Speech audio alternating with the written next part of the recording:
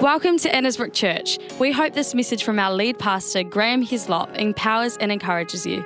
To hear more from our church, make sure you subscribe or visit our website at annesbrook.co.nz for a service near you.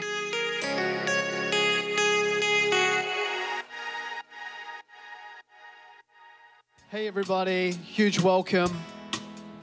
Welcome to church. If we've never met before, my name is Graham. My wife Rebecca and I are the lead pastors here at Annesbrook. Just such an honor and privilege to be with you today. Our daughter's here. I don't think any of my other children are here other than Ruby. Ruby, do you want to stand up and give everyone a wave? Just give everyone a friendly hi. Well, that wasn't very friendly. But yeah, I mean, you were smiling. That was good. And Ruby's doing ALC this year. So our leadership college. Hey, Phil, would you be able to move this? I'm just worried about like doing a Achilles or something. I might actually step on like a delay pedal and then this message go on for half an hour longer than it should. Yeah, that's great. Welcome. Hey, just before we get into the message today, I thought it would be really good just to take a moment as a church, just to pray for what's going on with this coronavirus around the world. And I'll tell you why I think it would be good to pray. Like, obviously, number one, with the virus itself, obviously, and those who are suffering from it. But there's something else with it that I think would be good to be praying into, and that's around the hysteria of it. And, you know, with these things, it's not as though any one person who gets sick, it doesn't matter to God. It does matter to God. And you know, the Bible even talks about those who die, how God weeps and grieves over those who die. There are those who die that grieves his heart. But there is the nature of our world now, I guess fear can sneak in, the fear of the unknown, the fear of all sorts of things. So I'm not downplaying it at all, but I do think it would be good to pray for it. Because the world we live in now, you can have quite significant effects on things like the markets and things like business and confidence, and we've just got to be ever so careful with it. So, you know, you wonder sometimes, what can I do? What can I do about something like that? And obviously there's the basics, washing your hands and not sneezing on people, stuff like that. But I actually think there's more we can do, and that's we should pray. So would that be a good idea right now? Should we pray together? Okay, Heavenly Father, we just thank you right now for your incredible power. And Lord, we just lift up to you the things that we can't understand, the things that we can't manage and carry on our own. And that right now is certainly what's happening in this space of coronavirus. We lift it up to you. We pray for this virus, that it would actually begin to be curtailed, Lord God, in different nations that struggle with this or struggle to manage. Give them wisdom, give them insight, give them abilities, Lord God. I just pray for like doctors and those who with actually the skills to do what needs to be done, that, Father, you'd supernaturally move. Pray for fear. We just break fear over different nations of the world, break fear over our nation. We just pray, Lord God, there would actually be wisdom and revelation. In fact, it would be an opportunity for people to think beyond their own lives and to think beyond their own power, think beyond their own strengths and abilities, and that they would find you. So we just pray for supernatural answers to this. And we just pray for every sick person right now that, Lord God, there would be healing. And then we just release healing into people, into their lives, into the most dire situations. We just pray for a supernatural turnaround in Jesus' name. Amen. Okay, good thing to do. Good thing to do. Well, this is part 2 of 10 things Christianity isn't. Why would a church do a series on what isn't? Why don't you just talk about what is? And that's actually because part of our world now, we've learned to define things not by what they actually are, but by images of what we think they are. And what that is what it isn't. And I was talking about this last week, where we've got 10 things. I'm going to list them in a minute, but there's actually 10 kind of. I think there'd be more than 10, but there's certainly, if you think about Shannon's courier driver, I'm not sure if he attends here or if he goes to a different church or if he goes to church at all. But this series, the reason why we wanted to do it was because I think there's a lot of misunderstanding about Christianity. Back in Acts chapter 11, it's the first time the word Christian was ever used. Acts chapter 11 and verse 26 says that, literally, Paul and Barnabas found themselves in Antioch. And I think we've got the scripture there, and it just says simply, for a whole year, Barnabas and Saul met with the church and taught great numbers of people. Lots of people were coming to this thing called faith. And it says the disciples, which is what they were known as, up until this point, it's the only identifying factor and label anyone had put on them, these Jesus followers, was disciples, but for the first time ever, they were called Christians. And it's probably interesting to note that it wasn't the Christians who used that first word Christians. It wasn't the disciples. The first people that ever used the word Christian were those in Antioch who weren't Christians. And if you look it up in the Greek, what they actually meant is very clear. What they meant was two inherent meanings to the word Christian that these outsiders use to describe these insiders. And that is, first of all, that they're followers of Jesus. Very simple.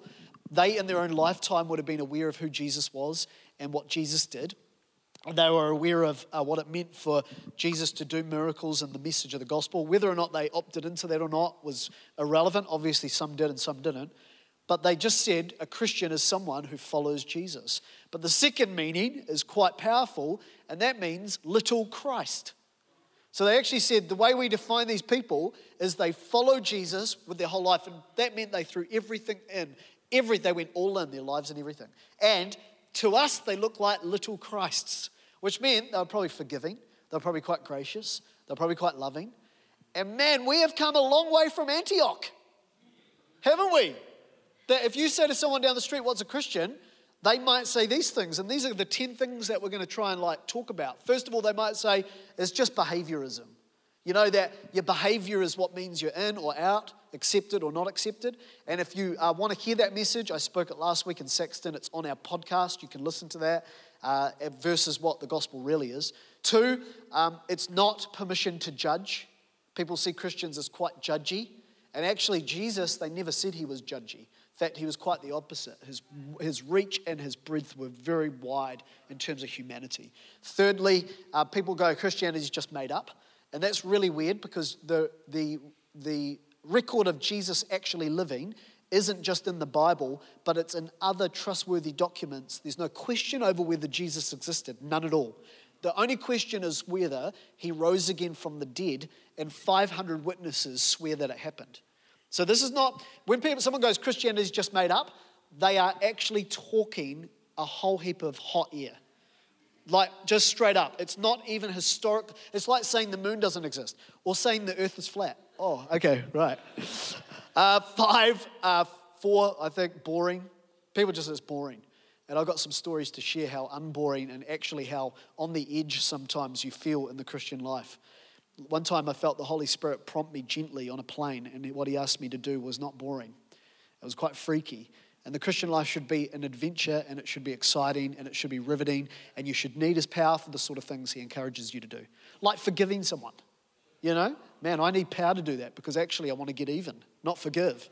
I want to give them a Christian hug, you know? No one is a good punch to the face. Anyway, some people say it's just a set of external rules. You know, it's just because no one can come up with any other better moral code. Some people say it's hypocritical. Some people say it's weird. And that is true. There are actually some Christians that are weird. And I apologize on behalf of them and myself, because it can be me. Some people say Christianity is irrelevant. Some people say it's powerless. And the one we're going to do today is a real top 10.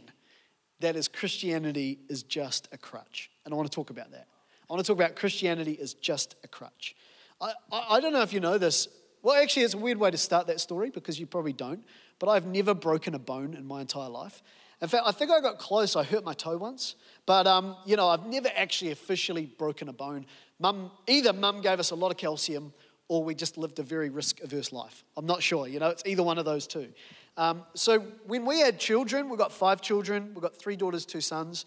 And when the first broken bone that happened in our family was with my daughter Saskia, who was 3. And it just totally blew my mind because my brothers hadn't broken bones either. We had 4 boys, and I dropped a hammer on Phil's head from a tree hut, but he didn't break his skull, and obviously not heavy enough. And so, for Sask, she's 3, and you guys know those trampolines now with the nets, and they're meant to keep you safe? The only issue with those nets is that it perpetuates this falsehood that you're going to be totally safe. And also, as well, the sun's powerful and the nets perish. So our nets started to perish, and there was one hole quite high up on the nets, and someone double bounced her, the 3-year-old, and she double bounced up and straight through the hole. She went flying. Were you there, Ruby, or did you cause it? Okay, anyway, and she landed on the ground, and guess what she landed on? Her hand. And so at 3, when you land hand first, other bones decide to complain about it. And they certainly did, and I went out and I saw her eyes roll back in her head a little bit and this bone sticking out of her wrist. And when you see it as well, you think, that's unusual.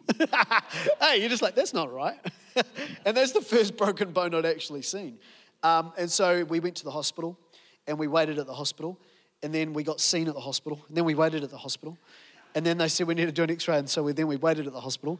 And then we followed the green line back to the thing, and we waited again, and then they got the results. And if you work at the hospital, this is not shame on you. I'm just talking about the experience. And then they brought us back to tell us the results, and so we waited for that. And then they said, hey, Saskia, sweetheart, we're going to need to put your arm in a cast. That was after, totally, it was the terror of bone replacements, just horrendous to watch. I said, I've got to leave the room. You just go for it. That's just horrible to watch. So they get the cast and they put the cast on. And let me tell you what I didn't do and I would never do. You ready? This is what I didn't do and I would never do. Doctor, just before you put that cast on, I want to tell you something. I've been noticing some things in Saskia's behavior lately. And some things that I'm not happy about. At 3, she should definitely be progressing better than that. And I want to just let you know something. We Hislops don't do casts. She needs to toughen the heck up a bit. So no cast, and she will get better. I didn't do it. I'd never do it. If my son Izzy, who's a little bit older, and he broke a bone as well, obviously not enough milk in the family, but if he broke a bone, and he did break a bone and went to the hospital, and he didn't break his leg, but if he did break his leg and the doctor said, listen, Izzy, we're going to put in a cast and you're going to need some crutches. Oh no, excuse me, doctor. No. We don't do crutches. What we do is a little bit of harden up pill. You need to have some concrete, and you, my son, 7 or 8, I don't care. You need to grin and bear it. You need to grow through this. You need to mature. He doesn't need a crutch. And on one level, you kind of understand what I'm saying, but on another, we seem to do this with God's kids all the time. And I'm not just talking about other people, I'm talking about yourself. We do this, we kind of like we have these high expectations when our lives, get this for a minute, our lives actually break. That was a very quiet affirmation. That wasn't like, yeah, amen. That was like, And I'll tell you why that is, because like Shannon mentioned before, when we read the scriptures, it kind of feels like we're reading everybody's victory story. We're reading the highlight reels, and that's good. We need it because God is a God of victory, and God does put us on a new place through the cross. But what we don't realize is that many of the victory stories got there through incredible brokenness. It got there through incredible trials, through real hardships. That's the bit we don't talk about. So today, rather than talking about all the victories, I'm going to talk about some hardships. Yeah, it's going to be real fun. This is just the service to come to. Well, I was thinking about a couple, and there's a couple of people who really actually did have some stuff going on in their lives, some brokenness, and we need to talk about it. The first I want to talk about is Elijah. Elijah is a very powerful and significant person. If you haven't heard of him, he's an Old Testament prophet, a major prophet. There's major and minor, and there's augmented prophets as well. It's a joke for the musicians. And so he's a major prophet, and he is pretty powerful too. Single-handedly, he began to defend as a prophet the nation of Israel against Ahab, against Jezebel, against what had become in culture very destructive. They were basically living without an image, a true image or relationship with God, and now they're worshipping idols and they're into Baal worship. That was what it was called. So anyway, Elijah, because he is who he is, because he can do it, he can get it done, God speaks to him. And if you can read it in 1 Kings 17, 18, 19, but what happens is it all happens to be a big showdown on Mount Carmel, and where these prophets of Baal, not prophets of the one true God, but prophets of Baal, start to say, he says to them, listen, if your God is God, then you call down fire, and if my God is God, I'll call down fire. So this apparently has happened, this whole thing.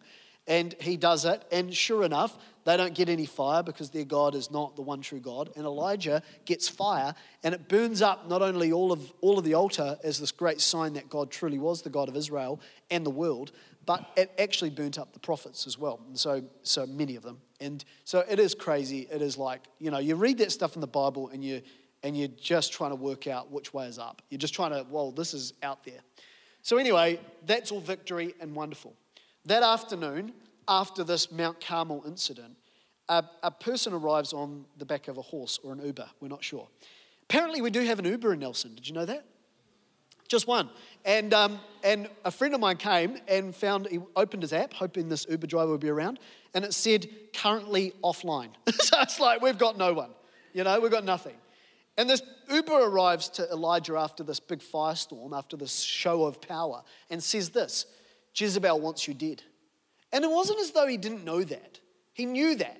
But for some reason now, it has such an effect on his life that he begins to run at lightning speed back to home base to try to work out a plan. And on the way home in this run, he finds himself so depleted. I think body, soul, and spirit, probably if you read it, probably he was just totally drained. And he reaches this point, and I'm going to read you now verbatim what this big hero said. He rocked up to God and he said, I've just defeated all of these prophets. Now I've got Jezebel wanting to kill me. And this is what he quotes. I've had enough. Have you ever had enough? Do you ever say to God, I've had enough? If you don't say to God, you've had enough, then you actually are only praying half of the prayers you ought to pray. He said, I've had enough. He said, let me die. That's pretty full on. I don't want to live. He might be suicidal. We don't really know what's going on. And then so he lay down under the tree and he slept. And then God turned up with an angel, and an angel came and he said, hey, I wonder if I can help you. He said, I've got 2 pieces of advice. And this is what God says. Are you ready? I want you to sleep, Elijah, and I want you to eat. And then once you've woken up, I'm going to bring some food by ravens. I want you, once you've eaten, to go back to sleep again. And then you want to wake up, and I'm going to have some more food, and then you're going to eat, and then you need to go back to sleep again. And God said that if you do this, it's going to be okay. In other words, you don't need to die. You just need to be refreshed. In other words, Elijah, you're just a bit broken today. God uses broken people to bring fire down on Carmel. Think about that. A guy who can't even at the end of that day keep his emotions intact. Some of you in this room go, God could never use me. My household's a bit of a shambles. My thinking's a bit of a shambles. I don't even know what to do. And there's other people in the room who go, I actually got it together. I'm well trained, I'm well schooled, my emotional life's good as well. But even for you, there's brokenness in each one of us. And he comes and God says, just sleep and just eat. And I love that in 2 Corinthians 1 it says, why did God do this? Because that scripture, 2 Corinthians 1 says that God is the Father of all compassion and of all comfort. People get broken. People get tired. People get burnt out. We can do messages on how to avoid burnout. We can. But we need messages to talk about what to do when you're burnt out. Because it's going to happen. There's going to be moments in your life. But we don't let Elijah sleep. We go into that cave and wake him up and we say, you better pray harder. You better read the Bible more. You better do some stuff that's going to get you out of this funk. We don't let him eat and we don't let him sleep. We don't let him rest. We don't let him recoup. We don't let him recover. Because there's something in us that actually feels a little bit like we can't do it ourselves. But God is not that God. God is the God of both our successes and our failures, our strength and our weakness, of our abundance and our lack. He may not be a God of lack, but in our lack, he can bring abundance in. And so this is where he's at. That's where Elijah's at. What about Peter? Peter is a New Testament Elijah, really. He didn't call down fire, but he's a strong guy. But Elijah, what he did was a little bit different. Peter's broken leg is his own fault for being an idiot. It wasn't because he was like on the Mount Carmel and did a great thing for God. Peter had this moment of huge character weakness right when it mattered. Jesus was being arrested. He was going to be crucified. And right at this moment as Jesus is being dragged into, you can read the story in the Gospels. The Gospels, by the way, are Matthew, Mark, Luke, and John. And they rhyme with, hold your horse while I get on. And so he's there, and as he's going in, I'll just tell you what it rhymes with. It was part of my duty. And as he goes in, there's some people, as he's arrested, say to Peter, because Peter's on the outside of the courts, do you know this guy? And Peter had only earlier said, Jesus, I want you to know, I'm never going to leave you. I will die for you. And that was only like 5 minutes earlier. He gets to the moment out of this great conviction, and what's he got? Anti-conviction. So there he is, and he begins to say, they're saying, don't you know him? I've seen you around with him. And there's a rooster, if you read the story, that crows 3 times, and it crows 3 times after Peter says, I don't know him, I've never known him, I have nothing to do with him. What is that about? What was it about Peter that in a moment of Jesus needing him the most, that he failed? What sort of brokenness is in Peter that he professed to wanting to die for Jesus if need be? And then when it really came to it. So what happens? Jesus dies in the ground for 3 days. And then we read that he's resurrected. So what does Jesus do first when he's resurrected? It's quite interesting. He appears to 2 women at the tomb. And they're the first ones to see. And then the second thing he wants to do is very interesting. He wants to meet with Peter. The first thing he wants to do, the first person he wants to meet with. So what's he going to do? What's the meeting going to be about? What's the conversation going to sound like for this guy who's just let Jesus down? He's let everything down. He's let everyone down. There's deep brokenness in his life. What are you going to say? Jesus, when he arrives at the shore because someone said Peter's out fishing, because by the way, when areas of our brokenness come into play, when our brokenness is overtaking our wholeness, we generally regress in life.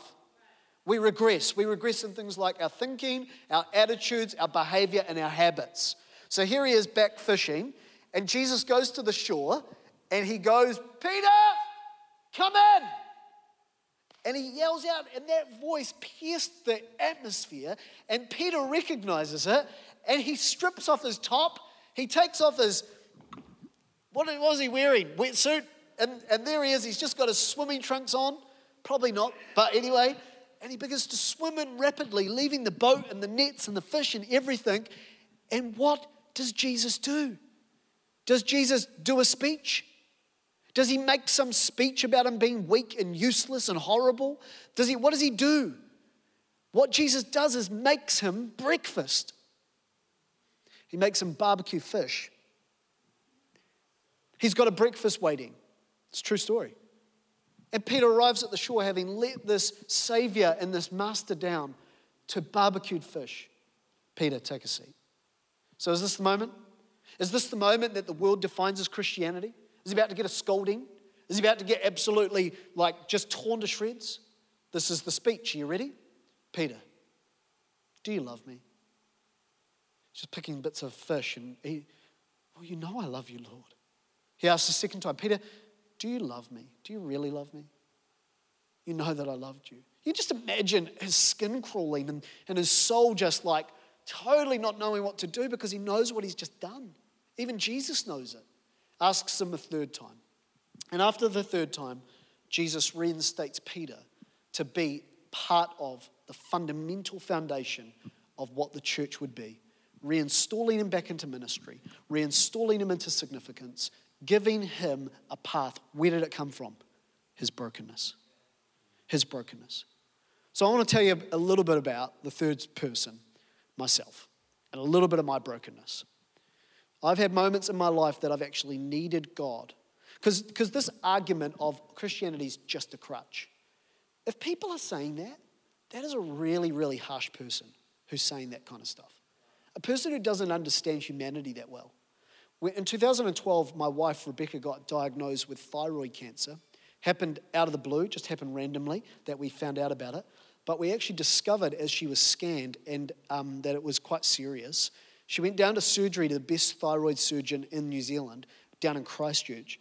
And as they opened her up and they began to take out the thyroid, they actually discovered what was meant to be a 3-hour surgery turned into 9 hours because she was actually stage 4 cancer right through everywhere. And very, very serious. One side of the nerve that controls the larynx was totally severed by a tumor. The other side only just surviving. If you don't have them to control, you can't swallow food. You can't breathe, regulate your breath because your larynx helps control that. You can't speak. So they put a tracheostomy in, and Rebecca, they said to me after the surgery, we're not sure whether she'll ever be able to speak again. And so we're in this moment, just out of nowhere, just like bang, just happened. You know, we knew it was kind of like bad, but we didn't know it was that. So I had this moment. Shinny, Dave, can you just help me grab? Yeah. And I said to the Lord, because I wasn't expecting.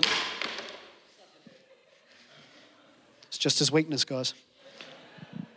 And I said to the Lord, I said, seriously, God, what's up with the surgery? So this is like a month into this. You hear the cancer word, you're not expecting it. And that happens. And so I went to the Lord and I said, Jesus, I need a crutch. And I did. Because I had a lot of fear about, will this woman ever speak again? It was a very, very, very tough time.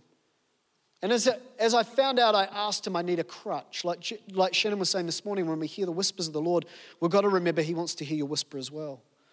And the Lord gave me a crutch. I could put my weight on it. Because I still had these 5 kids and still had to be a pastor. Still had to do what I was meant to do. I was meant to get up here and encourage people in God, in faith, in the unknown. And so for about a month, I reckon, I just walked around with a crutch. Not many people knew. But I just reduced the margins of my life. I reduced some of the things that I used to be able to do, I couldn't do. No one really knew. You don't want to be the kind of person that advertises a crutch, and I'll tell you why. Because it proves you don't need it. I just put my weight on it. I just rested in him. I just let him, I didn't worry about my prayer life too much. I just let him do what he needed to do in the situation. But a month into it, we found out that she'd need radiation. And that actually the story of this thing wasn't over. And so I said to the Lord, Trinity, Lord, I need a walker. Because as this went on, I started to find myself getting a little bit more tired. And I just needed to put a little bit more weight on it. I remember having these dreams, terrible dreams, and it was just my imagination or the devil, I'm not sure. They're often quite closely linked. And I'd have pictures in my dreams of her in a casket and her funeral. And I'd get up in the middle of the night at 2 a.m. and I'd say, Lord, I need this walker. I need to lean on you. I need to lean more on you, Lord. I don't know what I'm going to do. So she had radiation, and after the radiation, we got a report back after another scan. And this time, the scan said that there were now cancer cells in her chest cavity. This is about 8 months into it. Trinity. So I said to the Lord, Lord, I need a wheelchair. And the Lord was so gracious because there were people around our lives and there were people in our church who were praying with us and who were laboring with us and who were talking and carrying us. There were people who were literally doing things. And I'm telling you right now, when I said to the Lord, I need a wheelchair, he gave it to me. I still had moments where I had to get up on stage, but I couldn't carry the weight. This journey went on for 2 years to the point where literally I said, Lord, I actually need to lie down, Trinity. By the way, Trinity wasn't mentioned in my prayers back then, but she may as well be. And God was so gracious to me. Not many people knew, but these internal struggles. By the way, I just want to talk about the kingdom of God as a little bit more excellent than this. I just want to say that if God's going to, I'll help you, girls. Even though I'm in my wheelchair. Yeah. There you go. This way. Yeah, we're good. And I said to the Lord, 2 years now. 2 years of trying to, without the uncertainty, they said, we're not sure which way this is going to go. We're not sure if it's going to end well. We don't know if it won't. And I said to the Lord, I need to lie down. And I remember, it was kind of like I couldn't do anything other than just simple stuff, simple family stuff. We cancelled our Kaiteri holiday that we do every year. The thought of packing and going was just too much. See, for all of the strengths God's given me, seems like there's some attributing weaknesses that come with it. For all of my victories, I find brokenness. But while I was here, God did a work in me. A work so deep that I could now relate to anyone who had ever encountered the C word. I could relate to people who through health journeys that weren't going to go away in 2 weeks could understand, could be easier on there. The Bible says in Isaiah that if you wait upon the Lord, that he will renew your strength. You'll rise up on wings of eagles. You'll walk and not grow weary, run and not go faint.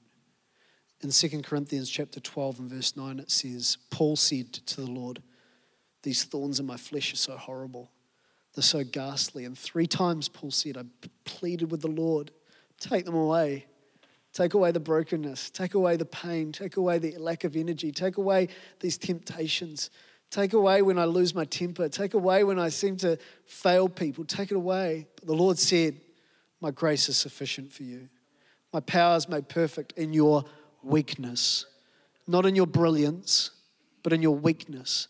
And the problem with most Christians today is they never actually lie down in their weakness. They never actually admit it. I'm not talking about on Facebook. Sorry. I thought that was quite funny. They never admit it to themselves or anyone else. I'm not doing that good. So I've come with one simple message. Are you ready? Christianity is not just a crutch. It's the whole flippin' hospital. It's everything you need him to be in any moment. If you've failed, he'll pick you back up.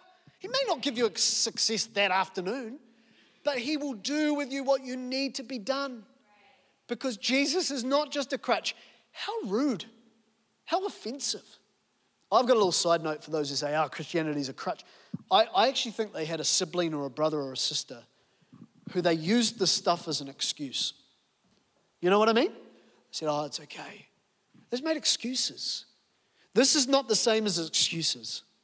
Do you know what it is? Everybody is broken. I'm broken. I have brokenness. You have brokenness. And we must start to learn how to prop ourselves up on Jesus. And then he will do his work in us and he'll set us back on our feet. We're not here forever. We're not meant to be here forever. I didn't stay here forever. There came a point, maybe an opposite regression, where I began to find strength flow back into my veins. But anyone who says to you it's a crutch for those who are weak-minded, they're horrible people. They're horrible humans. They'll have terrible marriages. They will. Just plastic and yuck. You don't want to be married to a person who says something like that. They'll be really bad parents. They'll expect you to be perfect every time. And let me just say this, God is not that parent to you. He is not that father. If you need to lie down, lie the flip down. You know we're getting good when I use the word flip, eh? I just add a flip into it. Can the musos come up here real quick? Let's go. Let's wrap this puppy up. So I say to you right now, I'm going to add a second one real quick. Christianity is not hypocrisy. Hypocrisy, being a hypocrite. Do you know what that is? Do you know what the basis of hypocrisy is?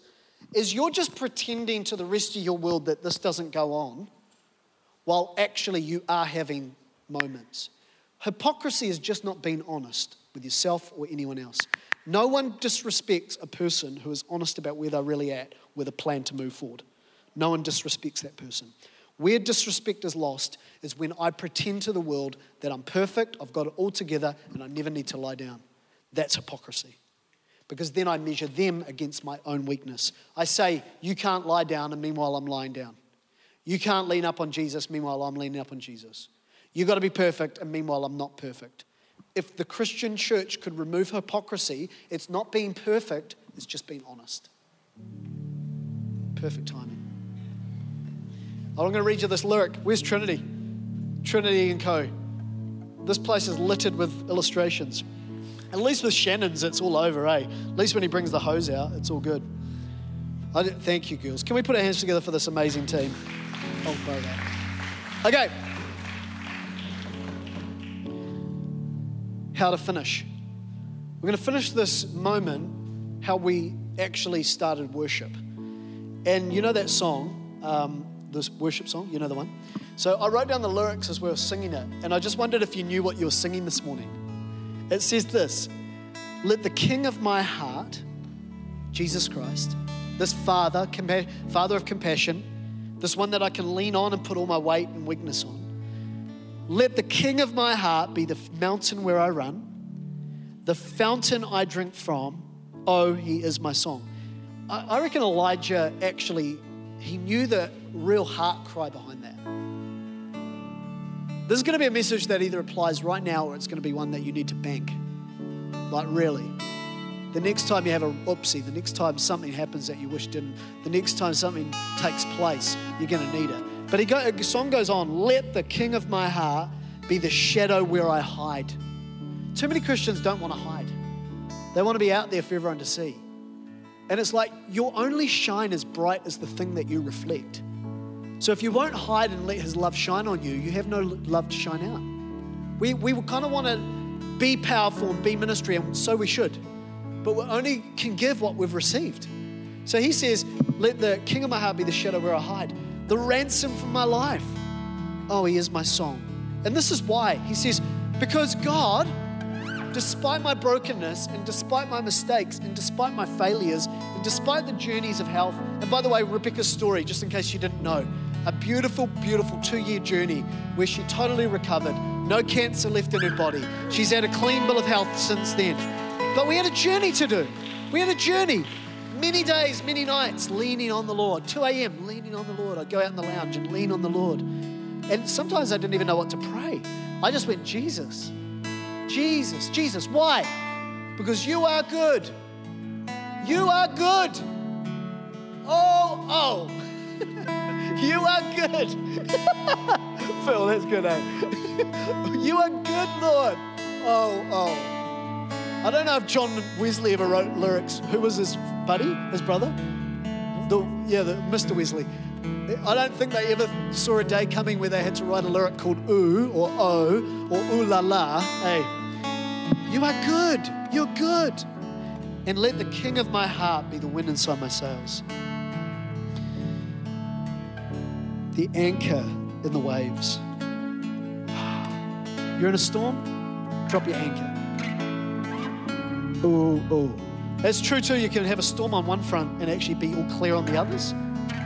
You can be at work, a bit of a storm, and all good at home. You can be all good at home and all good at work and have a storm at home.